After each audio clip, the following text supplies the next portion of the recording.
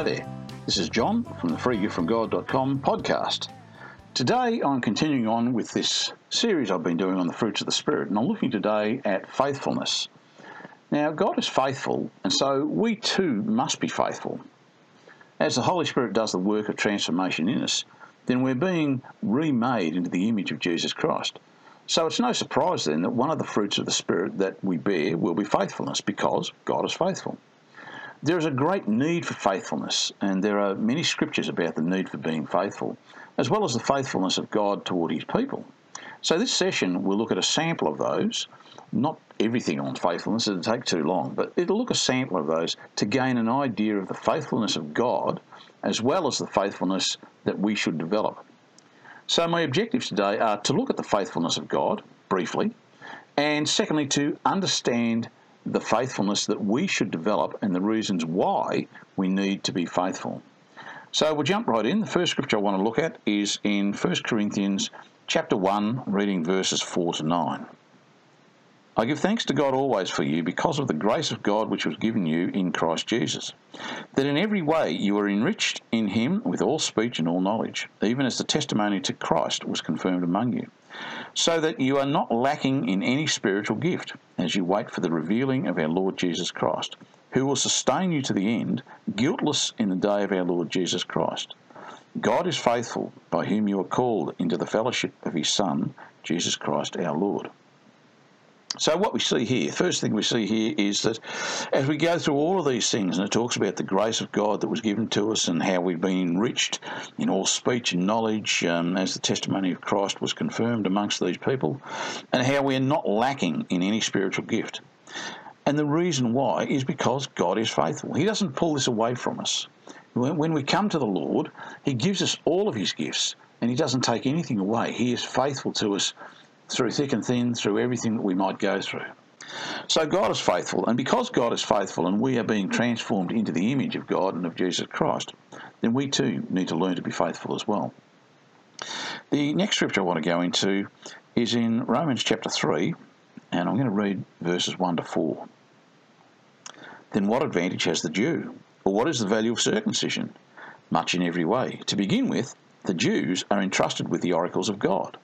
What if some were unfaithful? Does their faithlessness nullify the faithfulness of God? By no means. Let God be true, though every man be false, as it is written, that you may be justified in your words and prevail when you are judged.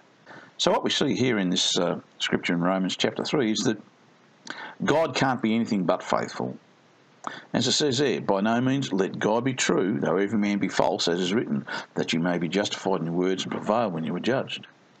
And our faithlessness, if we lack faith, if we are lacking in faith, our faithlessness does not nullify or negate the faithfulness of God. He is still faithful to all of his people.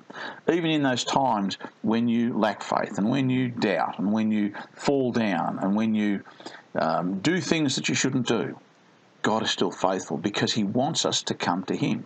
And he continues to give us our gifts. He doesn't take them back from us because we've done a naughty thing. He doesn't take things back from us because we've been unfaithful.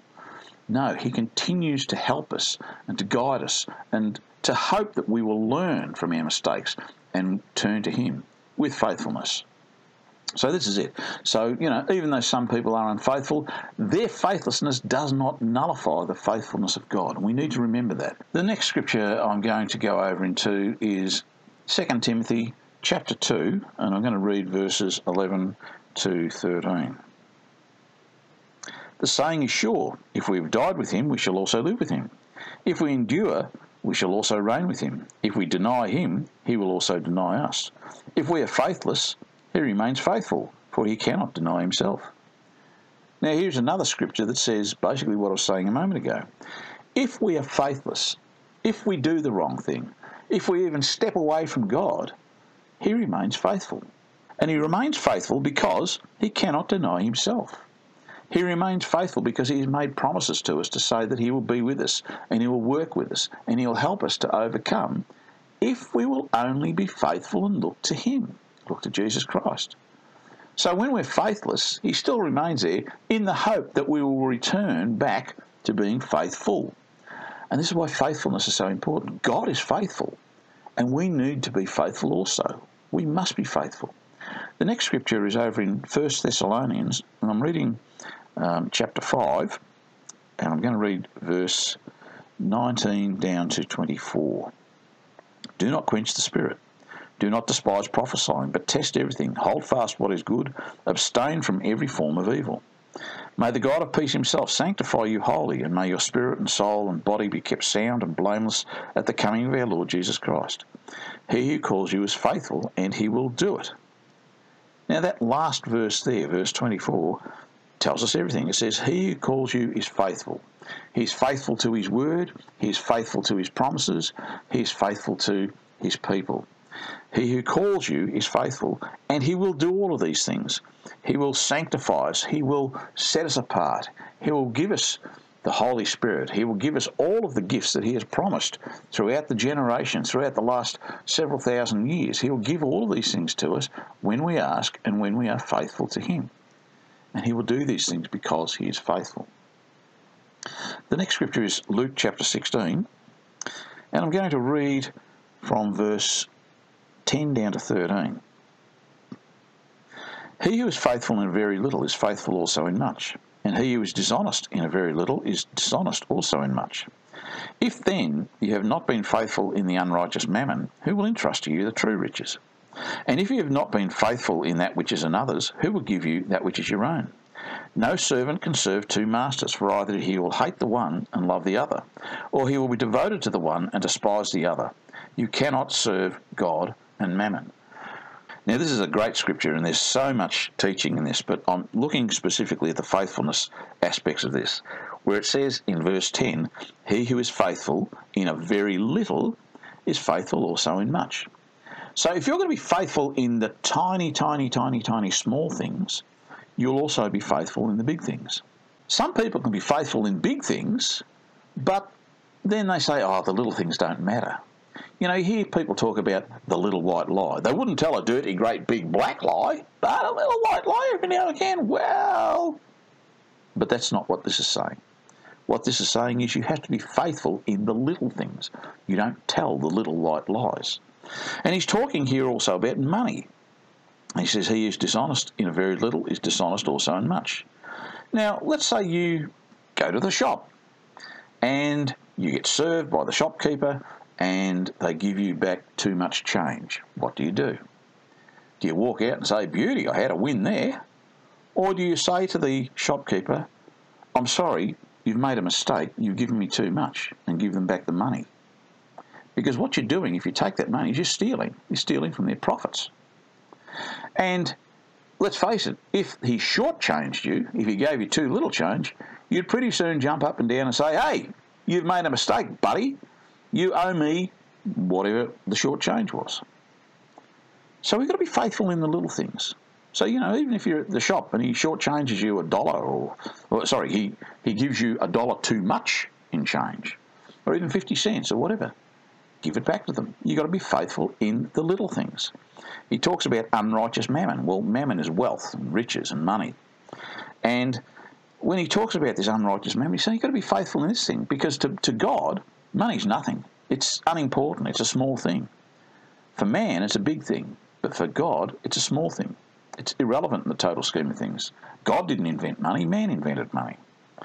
And he says down the bottom there in verse 13, no servant can serve two masters, for either he'll hate the one and love the other, or he'll be devoted to the one and despise the other. You cannot serve God and mammon. So you can't serve things that are going to drive wealth. You can't serve the things that are going to increase your wealth and prosperity and riches and money, and serve God. Because at some point in time, there's going to be a conflict. That's why you can't serve two masters. You can't serve two masters because at some time there will be a conflict. And you will have to decide, are you with God or are you with your money? And a lot of people go the money route, sadly. And even amongst the church, there are many in the church who have fallen to things like this prosperity gospel that is rampant in many parts of the church, and they have not realised that that is a lie. Prosperity gospel is a lie. It's not about money. As it says here, you cannot serve God and mammon. God doesn't promise you great wealth. He promises to provide for your needs. He doesn't promise you $1 billion. So stop looking for it. We need to keep our mind set on the right things, and the right things are to set your mind on and serve God and Jesus Christ. And be faithful in those things. Be faithful in the small things. And if you do happen to get money, well, that's great. If the Lord blesses you and He gives you money, well, that's terrific. But use that money, which is a small thing to God, use that thing wisely and use it faithfully. And if at some point in time there comes a time where you have to make a decision between God and your money, choose God every time. Because God is the one who will give you salvation and eternal life. Money will not do anything.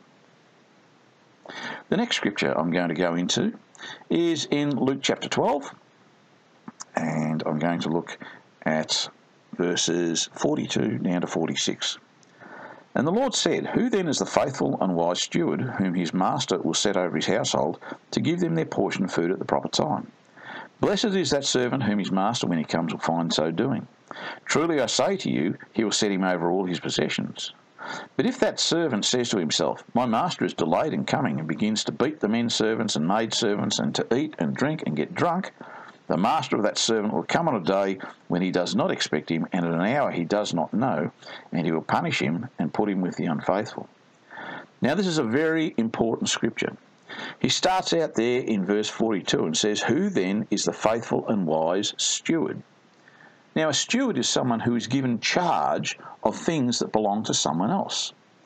And as servants of God, God gives his servants things to take care of. And in the case here, and I believe that in this section, he's talking about the people who are the teachers and preachers and priests and ministers of the Lord, and the pastors and so on and so forth, who God has entrusted with his people, who are very precious to him. Very precious to him. And we are to be good stewards, those of us who teach and preach the word to the people of the Lord. We are to be good stewards, wise stewards, and most importantly, faithful to God. Because if we do, there's a reward. It goes on. It says, "Who then is the faithful and wise steward?" So this is the one that's doing the right things, "whom his master will set over his household to give them their portion of food at the proper time." So he's saying to his teachers and preachers and pastors and ministers to feed his people. As he said to Peter, he said, "Peter, feed my sheep, feed my lambs." He wants us to feed, he wants his pastors and preachers and teachers and ministers to feed his people the wisdom and the knowledge of the gospel of salvation, of the kingdom of God. He wants them to teach them so that they can grow and be strong. And then he says in verse 43, "Blessed is that servant whom his master, when he comes, will find so doing." So when the pastors and preachers and so on do this, as they are instructed and as is part of the stewardship that the Lord has given them, if they do these things, then they have a blessing. But then he says, "Truly I say to you, he'll set them over all his possessions." But then when they go astray, but if that servant, okay, so this is the steward, if he says to himself, "My master is delayed in coming," and begins to beat the men servants and maid servants, to eat and drink and get drunk. So here we have a situation where these teachers, these pastors, these preachers and so on are not acting in faithfulness. They are not acting in wisdom as stewards of God. They are taking what God has given them, and this is the men servants and maid servants, these are the congregations, and they are ripping them off. They are fleecing the flock. They are taking from the flock either power, prestige, and quite often money. And we know about the prosperity gospel, and I have said many times, I've said it here earlier, it's a lie. But when they do that and they take that for their own gain, then they're doing what this evil servant did, this faithless servant did. If that servant says to himself, "My master is delayed in coming," and begins to beat the men servants and the maid servants and to eat and drink and get drunk, and this is what they're doing. If they do that, then it goes on in verse 46 and says, "The master of that servant will come on a day when he does not expect him, and in an hour he does not know, and will punish him and put him with the unfaithful." And there's no doubt that we have seen some pastors and preachers of the gospel, some very high-profile ones, and they have come to a great fall. They have tumbled from the pedestal that they had put themselves on when the Lord came at an unknown hour and he showed them up and said, what you're doing is wrong, and he cast judgment on them.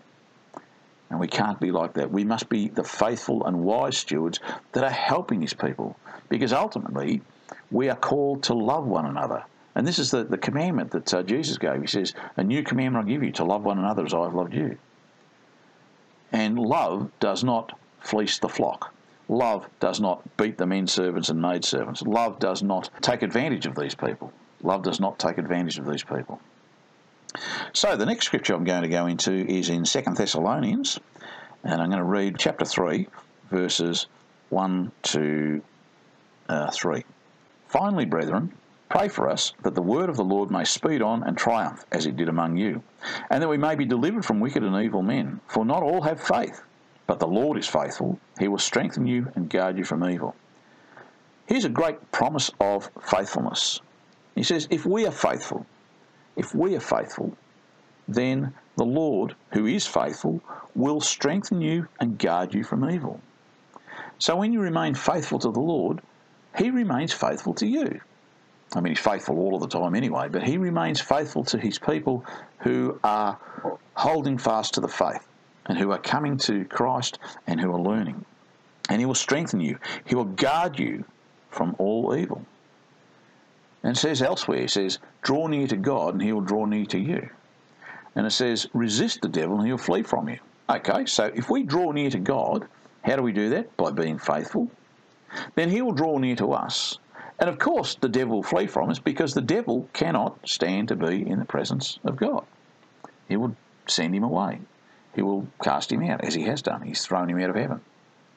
So this is important. The Lord is faithful, and he will strengthen us and guard us from all evil. The next scripture is over in Hebrews chapter 3, and I'm going to read, 1 to 2. Hebrews 3, 1 and 2. Therefore, holy brethren, who share in a heavenly call, consider Jesus the apostle and high priest of our confession. He was faithful to him who appointed him, just as Moses also was faithful in God's house. Now, in these verses, we see an example that's been set for us. Jesus was faithful to God. Moses was also faithful to God. Now, they were faithful to God in all of the things that God gave them to do. In the same way, we must be faithful to the Lord in all that he gives us. We must be faithful in our study and understanding of the Word. We must be faithful in our prayer life, in the people that we come into contact with, in sharing the Word where we can. We must be faithful in coming to Christ and trusting and obeying God and handing all of our anxieties over to him, particularly in this time when we're going through this worldwide epidemic or pandemic of this coronavirus. We need to be faithful. We need to be strong. We need to trust that the Lord has everything in control. And that's faithfulness when we do that. The final scripture that I'm going to go into is over in the book of Matthew chapter 25, and I'm reading verses 14 to 23. For it will be as when a man going on a journey called his servants and entrusted to them his property. To one he gave 5 talents, to another 2, to another 1, to each according to his ability. Then he went away. He who had received the 5 talents went at once and traded with them, and he made 5 talents more. So also he who had the 2 talents made 2 talents more. But he who had received the 1 talent went and dug in the ground and hid his master's money. Now after a long time the master of those servants came and settled accounts with them. And he who had received the 5 talents came forward, bringing 5 talents more, saying, Master, you delivered to me 5 talents. Here I have made 5 talents more. His master said to him, Well done, good and faithful servant. You have been faithful over a little. I will set you over much. Enter into the joy of your master. And he also who had the 2 talents came forward, saying, Master, you delivered to me 2 talents. Here I have made 2 talents more. His master said to him, Well done, good and faithful servant. You have been faithful over a little. I will set you over much. Enter into the joy of your master. Now, I'm going to stop there because the next section talks about the one who received the 1 talent and the evil that he did and how he was punished. He was sent out with the unfaithful. But I want to talk about these first 2 because the Lord gave them charge of 5 talents and 2 talents. And a talent was amount of money. It was a talent of silver was about 1,000 shekels of silver or something like that from memory. I could be wrong on that, so if you want to look it up, great. But anyway, these were things of value to the master, and he gave these things of value to his servants, to 3 of his servants. To the first one, he gave 5 talents. So he gave him quite a lot. To the second one, he didn't give quite as much. And the last one, he gave very little. But in all these things, we see that when the master came back, he said, "Well done, good and faithful servant." And that's the thing that we are hoping to hear from the Lord when the Lord returns. We would want him to say to us, "Well done, good and faithful servant." That is the great reward. And he goes on, "Well done, good and faithful servant. You have been faithful over little." Now, even though these talents were worth a considerable amount of money, the master, and we're talking about Jesus here, the master considers that to be very little, insignificant even, not important. And we saw back in that other scripture I read earlier about he who is faithful in little is faithful also in much. And that's really what it's saying here. He says, "You have been faithful over little, I will set you over much. Enter into the joy of your master." And this is the reward that we receive for our faithfulness. We will enter into the joy of the Lord. We will enter into the kingdom of God, and we will receive eternal life with him. So I'd just like to finish that there where it says, "Well done, good and faithful servant." And those are the words we would want to hear the Lord saying to us when he returns. So just a couple of quick points to consider. Since God is faithful to his people, should we not be equally faithful to God for his blessings? And of course we should. And also, do you now see a little more of the need for faithfulness and the blessings given to those who are faithful? Well done, good and faithful servant. As a prayer point, just take a moment now to ask the Lord to help you grow the fruit of faithfulness in your life. And if you need help understanding faithfulness, ask the Lord to teach you what you need to know so that you can hear the Lord say those words, "Well done, good and faithful servant," on the day of judgment. That's it for this session. Next time I'm going to look at the last of the fruits of the Spirit, which is self-control. So until then, this is John from the freegiftfromgod.com podcast, signing off and wishing you a safe and healthy week ahead. May the Lord bless you in all you do, and I hope you join me again next week as we look at self-control.